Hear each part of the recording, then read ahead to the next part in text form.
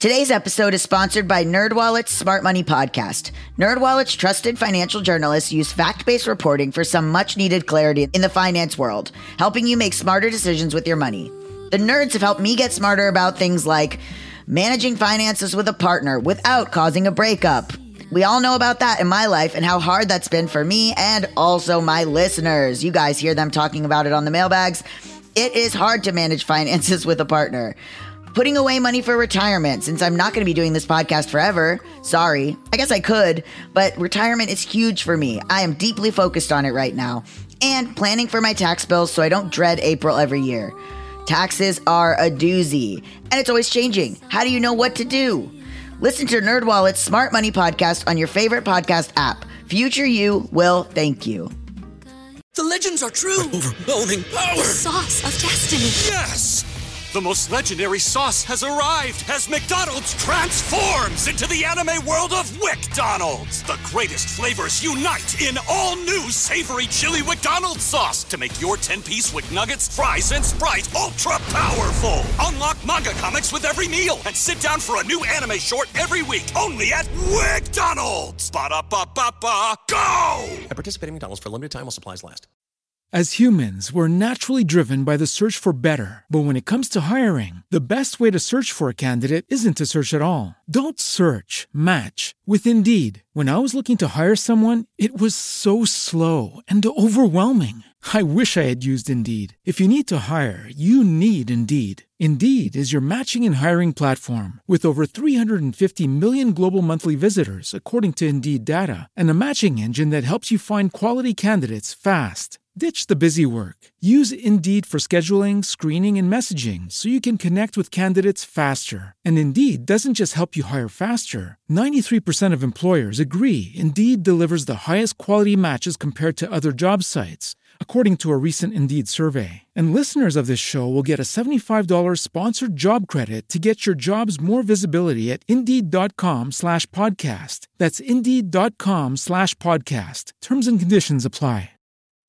You got problems that you ought to be concerned with. Moolah. You don't know how you're supposed to earn it, or what to do with it, or how to keep it. You're a freak with a dark, shameful secret. But you're not the only one. Get your hidden financial fears with a blast of sun.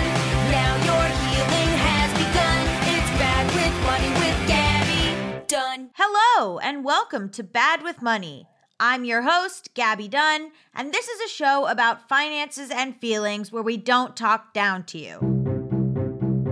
We are on season 9 of this show. Season 9. It started in 2016, and anyone who's been listening for even a short amount of time would probably say that this show strives, at its best moments, to be inclusive in both its guest list and in the topics that we cover. There's an unofficial policy of not booking straight cis white men if we don't absolutely have to. I've always believed if you can find one of those to talk about a topic, you can probably find one or two marginalized people to speak on that very same topic. This episode of Bad with Money is all about inclusion, equality, and equity. What does it mean to make truly inclusive work?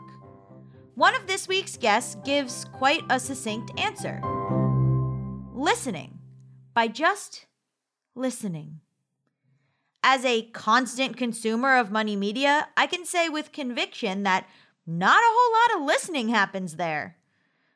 Think of Mad Money's Jim Cramer screaming on CNBC about which stocks to pick, or Dave Ramsey screaming at callers for being stupid, including one call-in show on January 4th, 2021, where he and the caller misgender the caller's partner for like a solid 7 minutes, and another April 27th, 2021 call from a quote-unquote depressed millionaire who wants to cut her socialist children out of her will.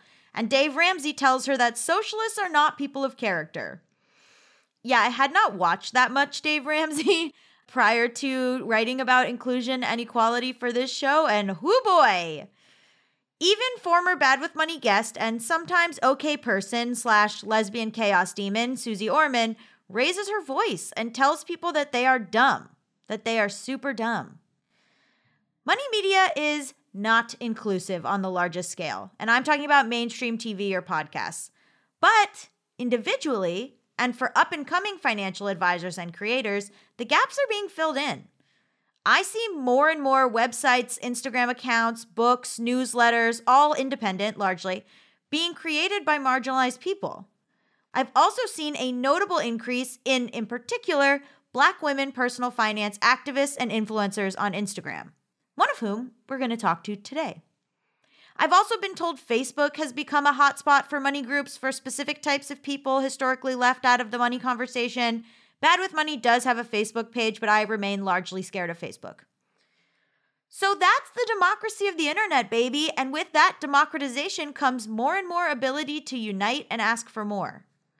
This week on the show, we have Design Sponge founder Grace Bonney on to talk about her process toward creating better inclusion in her work and the new, more equitable residuals method for the women she interviewed in her upcoming book.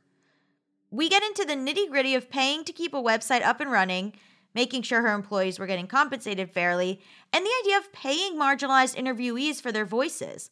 That's right, she's giving residuals from her book to the interviewees. It's super fascinating and not something that I had heard about before.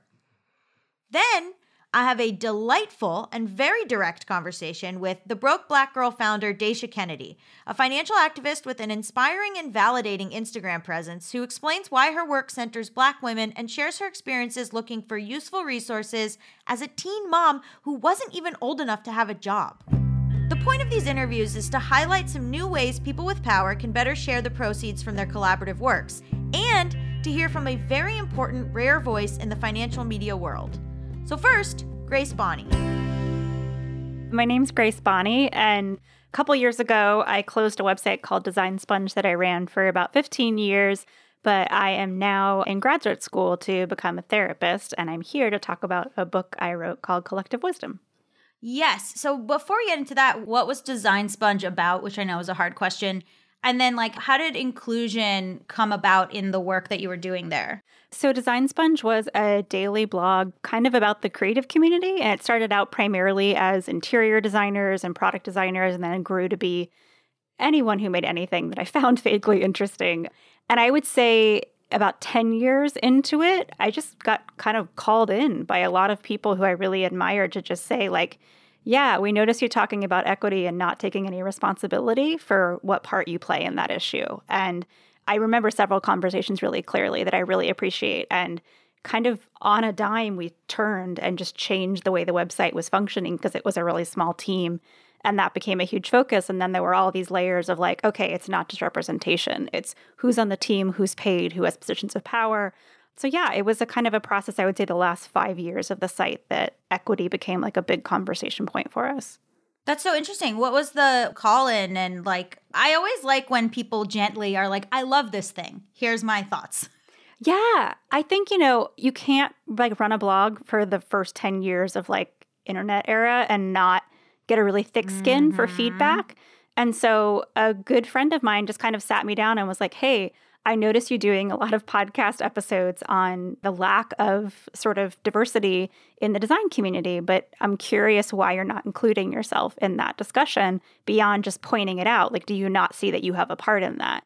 And I truly did not. And she sat me down and was like, are you setting up Google alerts for information about designers of color? Are you talking about disability? Are you talking about queerness? And all of these things that I just didn't think to specifically sit down and focus on. And then I realized unless I did that, nothing was going to change. So I heard that in a couple different ways. And over a 2-month period, everything kind of solidified. Yeah, I mean, we do that with this show where I don't interview cis straight white men usually, other than the one time that we did want to talk about the penny. The episode literally became, why are only white men obsessed with the penny? Because I could not find anyone else to talk about it. Anyway, so can you talk a little bit about the decision to close Design Sponge? Because I feel like it was this great, honest look at running a business. Thanks. It was many years in the making, but I think the biggest aha moment for me was when Tavi Gevinson closed Rookie, and I read the letter that she wrote, which it kind of said everything that had been kind of rattling around in my mind for years, and said it far more beautifully than I could have said it. And the only thing that stood out to me was just how abrupt the closing felt, and I just felt devastated that as of that moment, it was gone. And I took from that I would like to announce that we were closing before we actually did. So I announced it in January and we closed it in August on our 15th birthday. And it got to be like a fun homecoming year of like revisiting old posts and people we had written about, like a decade earlier. And it was a really bittersweet time. But by the time we really closed, it felt like it was done and it was time. So I'm really grateful for Taffy for writing that post, because it was an honest look at how incredibly challenging it is to financially make a non-fully sponsored blog work these days. I was going to ask, what part did ad revenue play in that? Oh, everything. I mean, that was, our primary source of income was ad revenue, which I knew from day one. Like, I used to work for magazines, and I knew it's not a model that works. And we did all sorts of side projects, but the end result was that brands or partners or even outlets just wanted more and more work for less and less money. And at a certain point, I paid people as much as I could humanly afford to pay them. And I very frequently just didn't pay myself. And at a certain point, I was like, I can't ask people to do twice the amount of work for half the amount of money. And I would rather just support them in finding other work. And so that's kind of where I settled. And it wasn't an easy choice, but it was one that I sleep much better at night having made the decision that I did.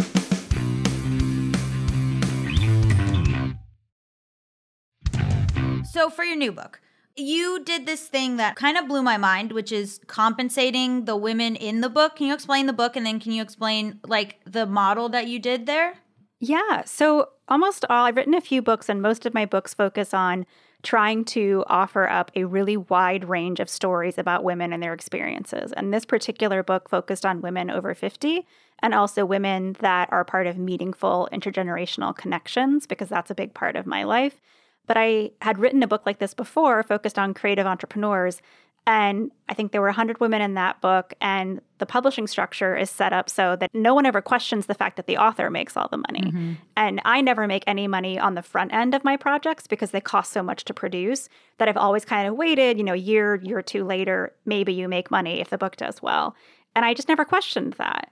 And I spent all the money on production. And going into this project, I had the feedback of 4 years passing between my last book and this one, where people said like, hey, you are this white person making all of this money off of the stories of primarily women of color. This isn't right. You need to think about, how you did this, what could be done differently. And I brought it up with my publisher to talk about like revenue sharing models. And they were like, this isn't something people do. Like, why wouldn't you pay yourself? Mm-hmm. So with this project, I really wanted to think about what's a model that might work that could be replicated, especially for people in creative communities that do a lot of these kind of group-focused books. So I looked at like, how do I produce this book that leaves money in the front from the advance? And then what would it look like going forward? So I decided to divide up the entire advance after the cost of the book. So that's already been distributed to all the women who did the book. And then going forward, 50% of the book's profits in perpetuity will go to all of the women. And that might be like a $25 check every year. I have no idea. But I feel like it's important that we start like thinking about equity in the structure of these books or any group project really. And it's always just an assumption that like, of course you want to be included in this project where the people who write the books make all of the money. And I don't blame those people necessarily, but I think there's not a lot of questioning of those financial structures of like, why should only one person financially benefit from what is very much a community project? So I'm sure I'll find a million things that I did wrong with this structure, but I think my goal was always to try to do just like a little bit better each time and learn from a mistake. So far it feels good. Like this past week, I wrote out 113 checks and mailed them. So that felt really nice. I wonder if you did this revenue share and then other people in the industry were like, damn it, Grace, now the rest of us have to do this. Like, I hope somebody feels that way, but in a less obligatory sense. But I don't know. I've had a lot of people reach out to me. And when I started changing the pay structures when I ran Design Sponge towards the last 5 years as well, I had people saying, like, why are you doing this? Because none of us can afford that. And so now someone's going to come to me and say, I wrote a city guide for your website. I want to be paid for that too. And I was like, we should all be paying people. This should not be a question. But editorial has never been set up to, support the people fully who are creating the actual content. To this day, it's still not. So I think small moves are a good way to get started. Although eventually I think, a full reversal of the system would be great. It would be interesting, especially for people who cover particularly marginalized groups. It'd be super interesting if they had to compensate those people in some way. And I don't think it would in this journalistic sense, like taint anything. I think that's some sort of maybe weird old school look at that, you know? Yeah, I think it's important that we look at like who sets the ethical guidelines for these things and what do they have to benefit. And I'm dealing with this in grad school right now for therapy, where it's like I've been taking all these ethics class and all these rules that are just like still really rooted in like whiteness and patriarchy. And I'm like, who wrote the rules? Like, shouldn't we be like dismantling some of these and figuring out if there's a better way to build them? I don't know. I just think those questions need to happen, and they need to happen like really quickly. I think formal journalism, like, slightly different. I do not consider myself a journalist at all. But I think when it comes to books, like people who look like me make a lot of money on books that include a lot of different voices, and we get a lot of credit for that. I don't think that's entirely fair. And some of it you can't control, but some of it you can. So I hope more people consider doing that.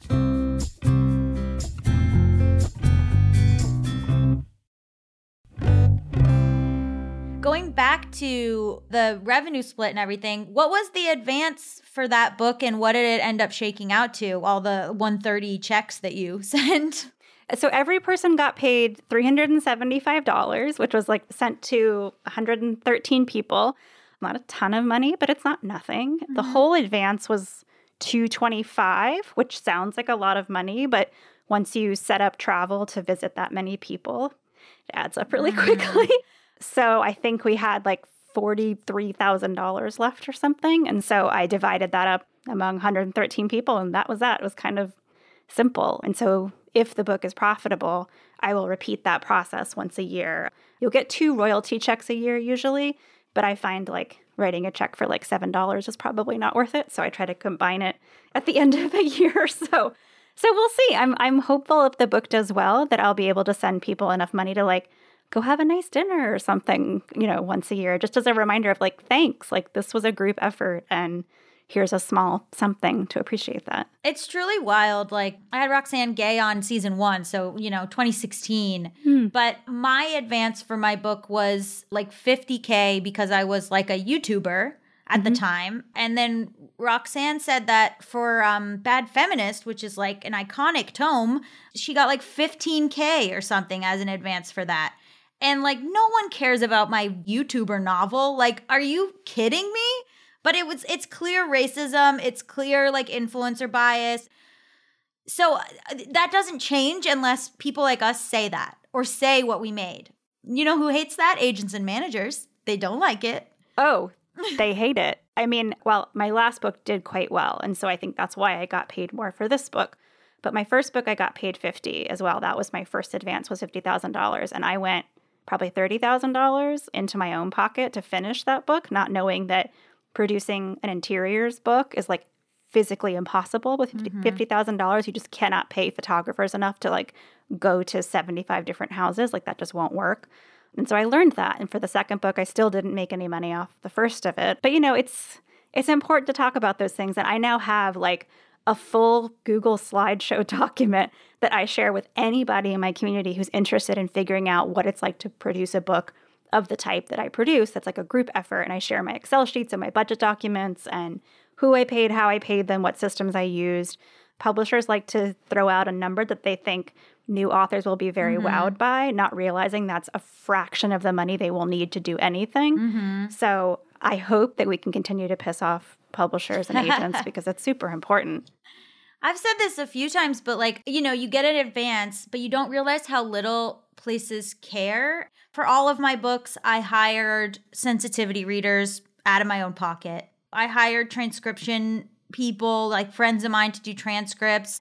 To write the book, I had to have people on payroll. And I assumed the publisher will do this. So I was like, hey, and again, this was like 2016 or something, but I was like, is it possible to get sensitivity readers for X, Y, and Z? And they were like, if you want to. Oh, yeah. I mean, I find even now that publishers are outsourcing publicity entirely to authors to just say like, oh, you have Instagram. And they know damn well that's not working. That's just really not working for most people. And I think publishers are trying to figure it out just as much as authors are. And I think some are doing that with equity in mind and some are not. And I think usually they get caught. I think it's the authors who work with those brands' job to also hold them accountable and to speak up and to not do projects with them if they're not treating people fairly. So, I appreciate that the media is at least starting to pay attention to those numbers because the numbers are important. In the book, how did these women define success? Really differently. I think it varied a lot from community to community. I think women who were over 80 in this book, success was being able to find some sense of freedom after a husband had died, after children were out of the house. Like, I can't tell you how many women said if I could go back and change one thing, it would be not to get married, and really enjoyed finding creative freedom, personal freedom, financial freedom, like the older that they got. I don't think they saw that as success. I found a lot of women actually bristled at the word success or the word like empowerment or power. They were like, oh, no, I don't like those words. So I would try to like talk around those issues. But that was a really interesting generational divide, was like, I feel really comfortable talking about success and like all the different ways that can look for people. But I think at a certain age, that was kind of associated with a power structure that was inherently not interesting to older women who were like, yeah, I'm not interested in like having control over people. I just want to like do the things I want to do and be left alone. So I think success, the definition felt smaller, but in a way I really, really loved. The other book that you did was called In the Company of Women, which maybe is more directly related to this show because it was about women entrepreneurs. I think I mean, because of my own bias, like a lot of that book skewed towards people who were in my own age bracket at the time, people in their 30s and 40s. And so I think they were still like really hyper-focused on career, and everything was about achieving those levels of success. And, that's different for everybody.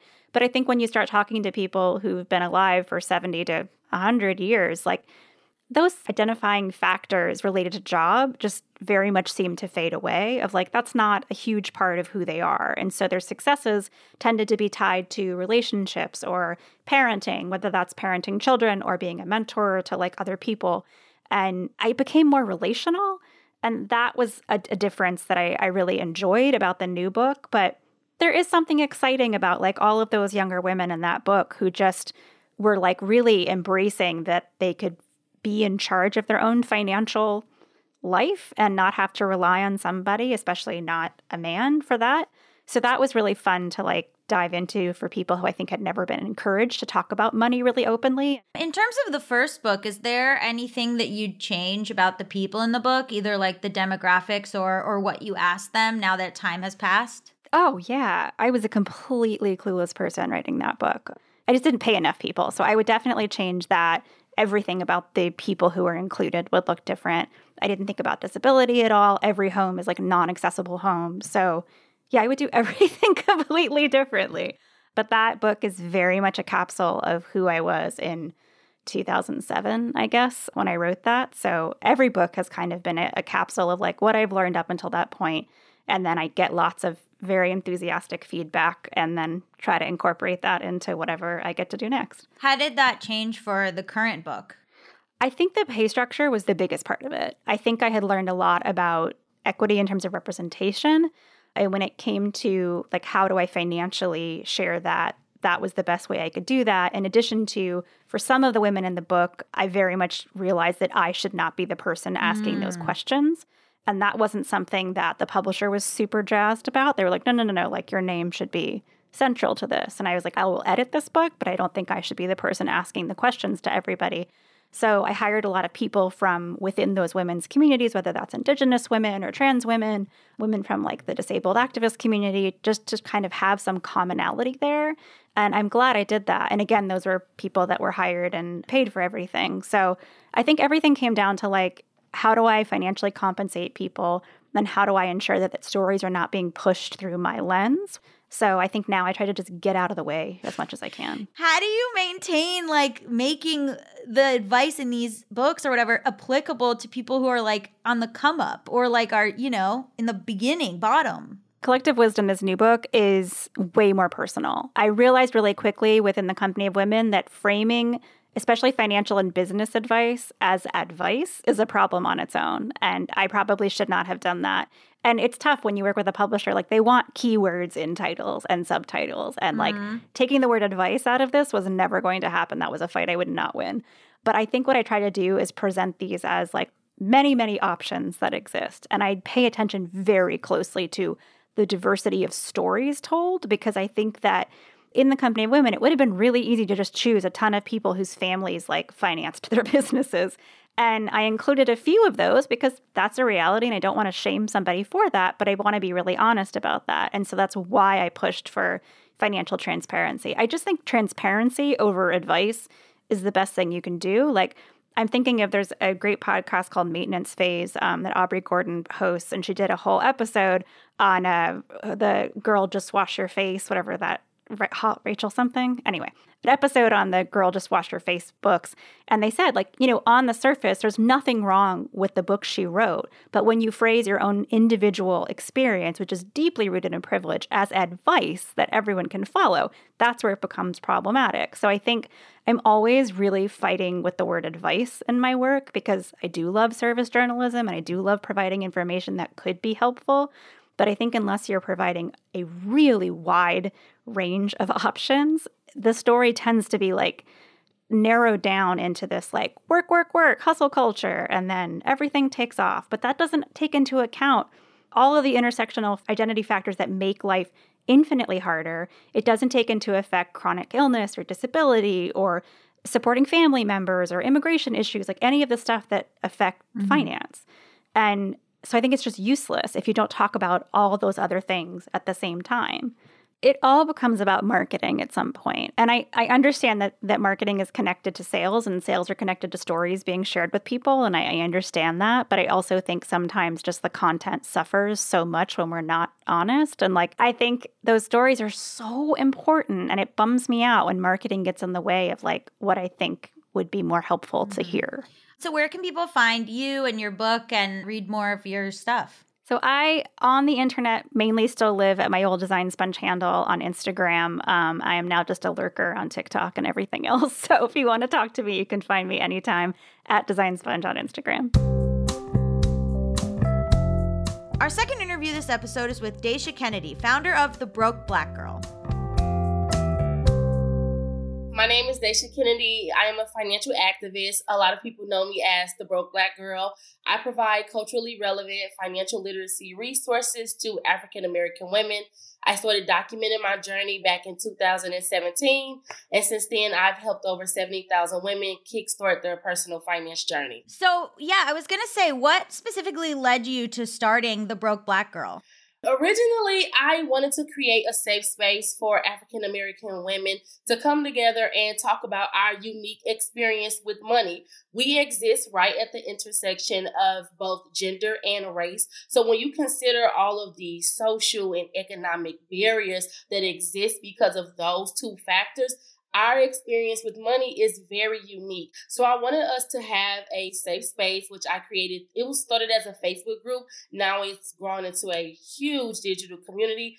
I just wanted us to come together and talk about money. I really wanted to just share some things that was working for me. I feel like in the spaces that I was entering, a lot of people really did not understand what I was experiencing. So I just wanted to create a safe space to say, hey, this is what I'm experiencing. This is what's working for me. Maybe you should try it out. And within like the first few months of starting this group, I had 50,000 women saying, yes, I can relate to you as well. And we were all just sharing tips and sharing our journey with each other. Well, okay. So, I mean, the numbers speak for themselves, but like, why was it important for you to focus your work in particular on Black women?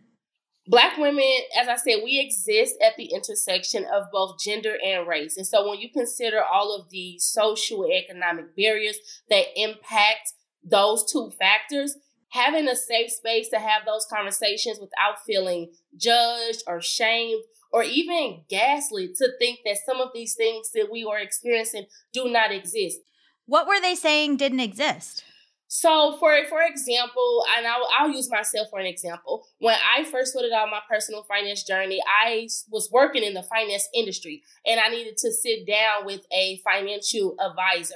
And we were going over my finances, and the very first thing that the financial advisor called out to me was I was overspending on my food budget. I was spending way more than what the average was for my family. And he just went on and on about this. And for me, I had to explain to him, well, I live in what would be considered a food desert. There's not any grocery stores near me. I don't have a car. So I'm purchasing food from a local convenience store for 2 times the price. And what's near me is mostly all fast food restaurants. So I'm having to make a choice because of my circumstances, because of where I'm living at, and food deserts are way more common in predominantly Black communities. So when you are sitting down with a financial advisor and they are not aware of the issues that heavily impact Black communities, their advice does not come from a place of understanding. It comes from a place of what they have already assumed to be the normal, and the normal, unfortunately, does not always look like Black women.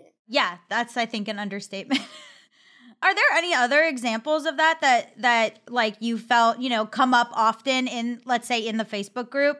So one of the biggest things across the board, I always hear that Black women, when they are seeking personal finance advice, they don't feel heard, they don't feel seen, they don't get the advice from a lot of people who look like them, and so they don't feel comfortable. Or in a lot of cases, if someone is not aware of those issues that impact Black women, they're not going to be able to relate to them. And so that's the main thing that I hear, is that they want to be in a space where they don't have to constantly explain what it feels like to be a Black woman navigating personal finance. They want to be in a space with someone who already understands it, which to me, I believe makes perfect sense. Oh, yeah, absolutely. One of the things that was on your Instagram, which I like, one of the things that was on there is this toxic concept of like the superwoman. Yes. So can you explain what that is? To me, when I think of the toxic concept of a superwoman, it is a woman that has to be constantly moving, constantly doing something to feel valuable or to feel productive. I do not agree with that. Women are not mules. We do not have to carry everyone's load. We do not have to solve everyone's problems. It is perfectly okay for us to rest. And honestly, I think when we are provided a space to rest, we can be more productive. Yeah, where does that come from? Like, why is that such a thing that's put on, I mean, not just women, but also largely women of color? To be honest, we would have to go all the way back, and it probably would be before then. But I honestly think it's rooted from the beginning of time, especially when you think of the role that the Black woman had to play during slavery. We were responsible for a lot, for not only our families, but our slave owners' families. And I think after generation after generation, it has been something that has been embedded into people thinking that it is our responsibility to care for and nurture and solve all of these problems that are not technically our own. And for me, I reclaim my power back by resting. Yeah, I was going to talk about that. I don't know if you know about the NAP ministry, which I am obsessed with. Yes. Yeah, so they talk a lot about like a switch from productivity culture and the obsession with productivity back to this sort of like reclaiming of rest. And like, can you explain a little bit, like, how is rest a rebellion almost? So first I want to say this. I absolutely love the NAP ministry. I've been following that page for a while, and everything that she puts out is always on the mark. When I think about Black women being able to reclaim our time, for example, for me, I recently started investing in having a house cleaner come by 2 times a month. This was the hardest thing for me to do because I felt like, Daisha, there's nothing wrong with you. You can clean up yourself. But then it made me feel like, why does something have to be wrong with me? Why do I have to be completely burnt out before I can then say, okay, that's enough. I need help. If I even say that, it's so much power in being able to recognize that there are things that I can delegate. I can reclaim my time, even if I have to buy it back or delegate certain tasks. And I can be okay with that. And I think when I am able to rest, I show up more for myself and other situations that matter the most to me. For an example, I'm a mother. I have 2 children. If I'm able to delegate certain day-to-day tasks that allow me to rest at certain times, I can show up to my son's football game and run up and down the field and be happy about it. I can show up to his band recital and cheer him on and be excited about it. I'm not constantly existing in a state where I'm having to trade my time for money. Yes, I was about to ask you about being a mother, but you covered it. Being a mother, the whole experience within itself, my mom was a teen mom. I was a teen mom. So being a mother while navigating a personal finance journey has been a very, very complex journey. But I think that there's so much more that we can be doing for teen moms in the realm of personal finance.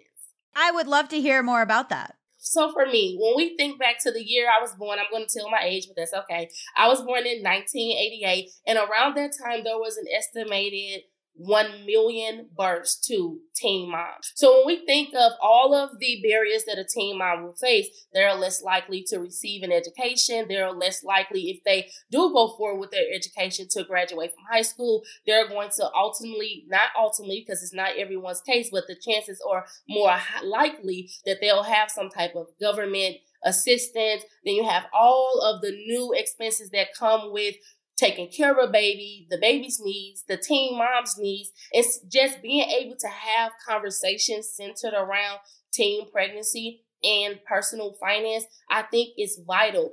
But to just think that 1 million people were born in 1998 to teen mothers, there's so much we could have done if we would have had resources available that speak directly to their experience of having a child before you're even able to work, which was my experience. What did you find was helpful? I have to be honest, there was not anything that was available for me.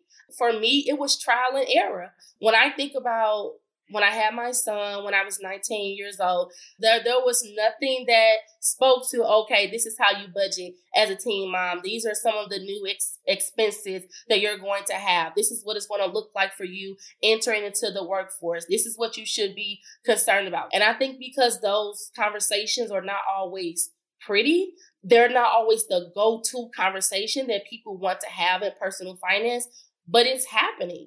The people being left out of the conversation, I believe, is on purpose. The people at the top, they don't want to include these people because, one, they feel like it's a scarcity and they'll lose power if they do. Mm-hmm. Or two, they want to keep certain populations busy so they don't rise up and realize that everything is screwed up. And so it does come down to us creating spaces for ourselves because they view the 1 million teen moms in 1988 as lost causes. Yes, that is exactly it. And you know what? Since they are not going to say it, we'll say it.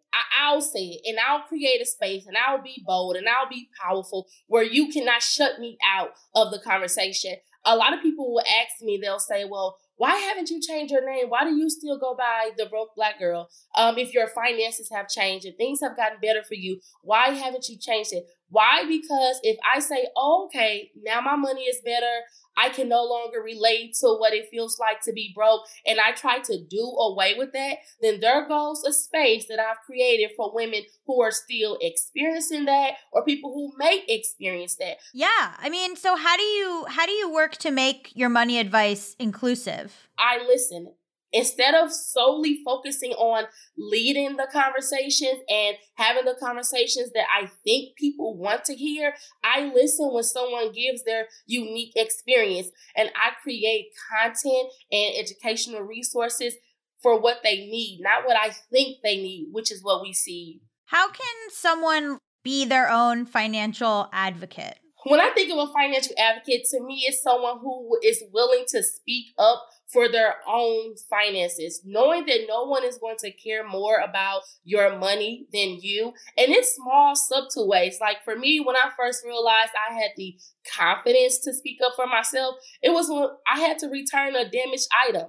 I didn't damage it. It was damaged at the store, but I was so afraid to take it back because I thought like, oh, I'm going to take it back. It's going to be an inconvenience for the person at the store. And I was just going to sit on it and just consider it a loss. But I knew that wasn't right. And although I was scared, and this is a very subtle way, but it was when I first noticed how important financial confidence is, being able to speak up for yourself when something isn't right. It's okay to speak up for yourself. Why are you so confident?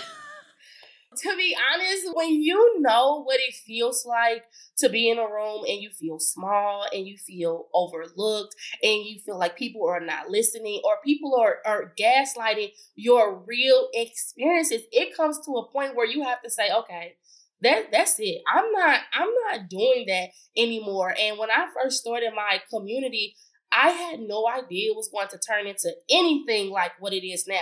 My initial goal was just to share some tips, what was working for me, what I was learning. And so when the community grew so big and I knew that I had 50,000, then 60,000, then 70,000 Black women cheering behind me, there's nothing to be afraid of.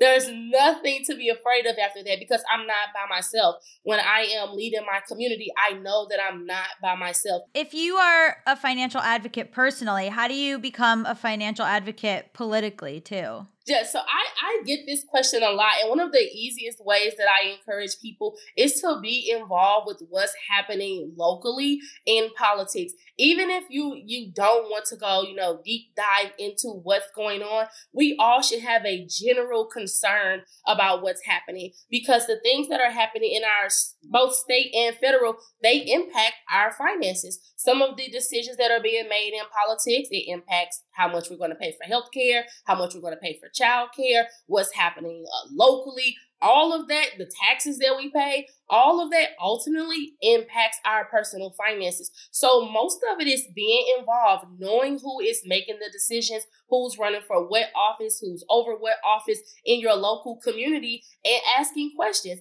I think a lot of times when I push people to be a financial advocate politically, most people think that, the only way that I can have some type of real change is if I'm running for an office or I'm diving deep into politics or I know these terms or I know how to get in that room. And that technically is not it. It's asking general questions for your local politicians, holding them accountable. If someone is saying that, I am pushing for this movement, asking questions, ask how that's going to impact you and knowing that it's okay to be in those rooms, challenging the people that are going to be making decisions on behalf of where you live at. Yeah, I mean, it largely comes down to speaking up, asking questions, and then on this show too, it's been since 2016, it's just been don't be afraid to look stupid. Yes, that I say that so much.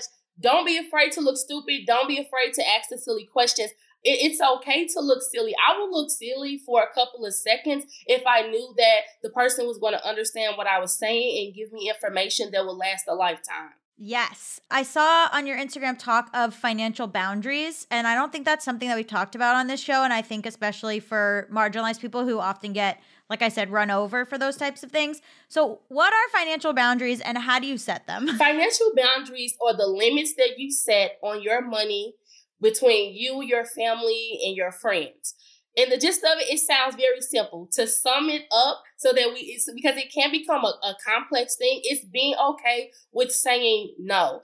The easy example, let's say someone wants to borrow money in the family. Sometimes we feel compelled to do that because that's our family. But if helping someone else is going to hurt you, that's a boundary that you can set. Mm-hmm. The key that I use is if it's going to help me to hurt someone else and I know that my no is coming from a good place, I have to be okay with setting that hard financial boundary.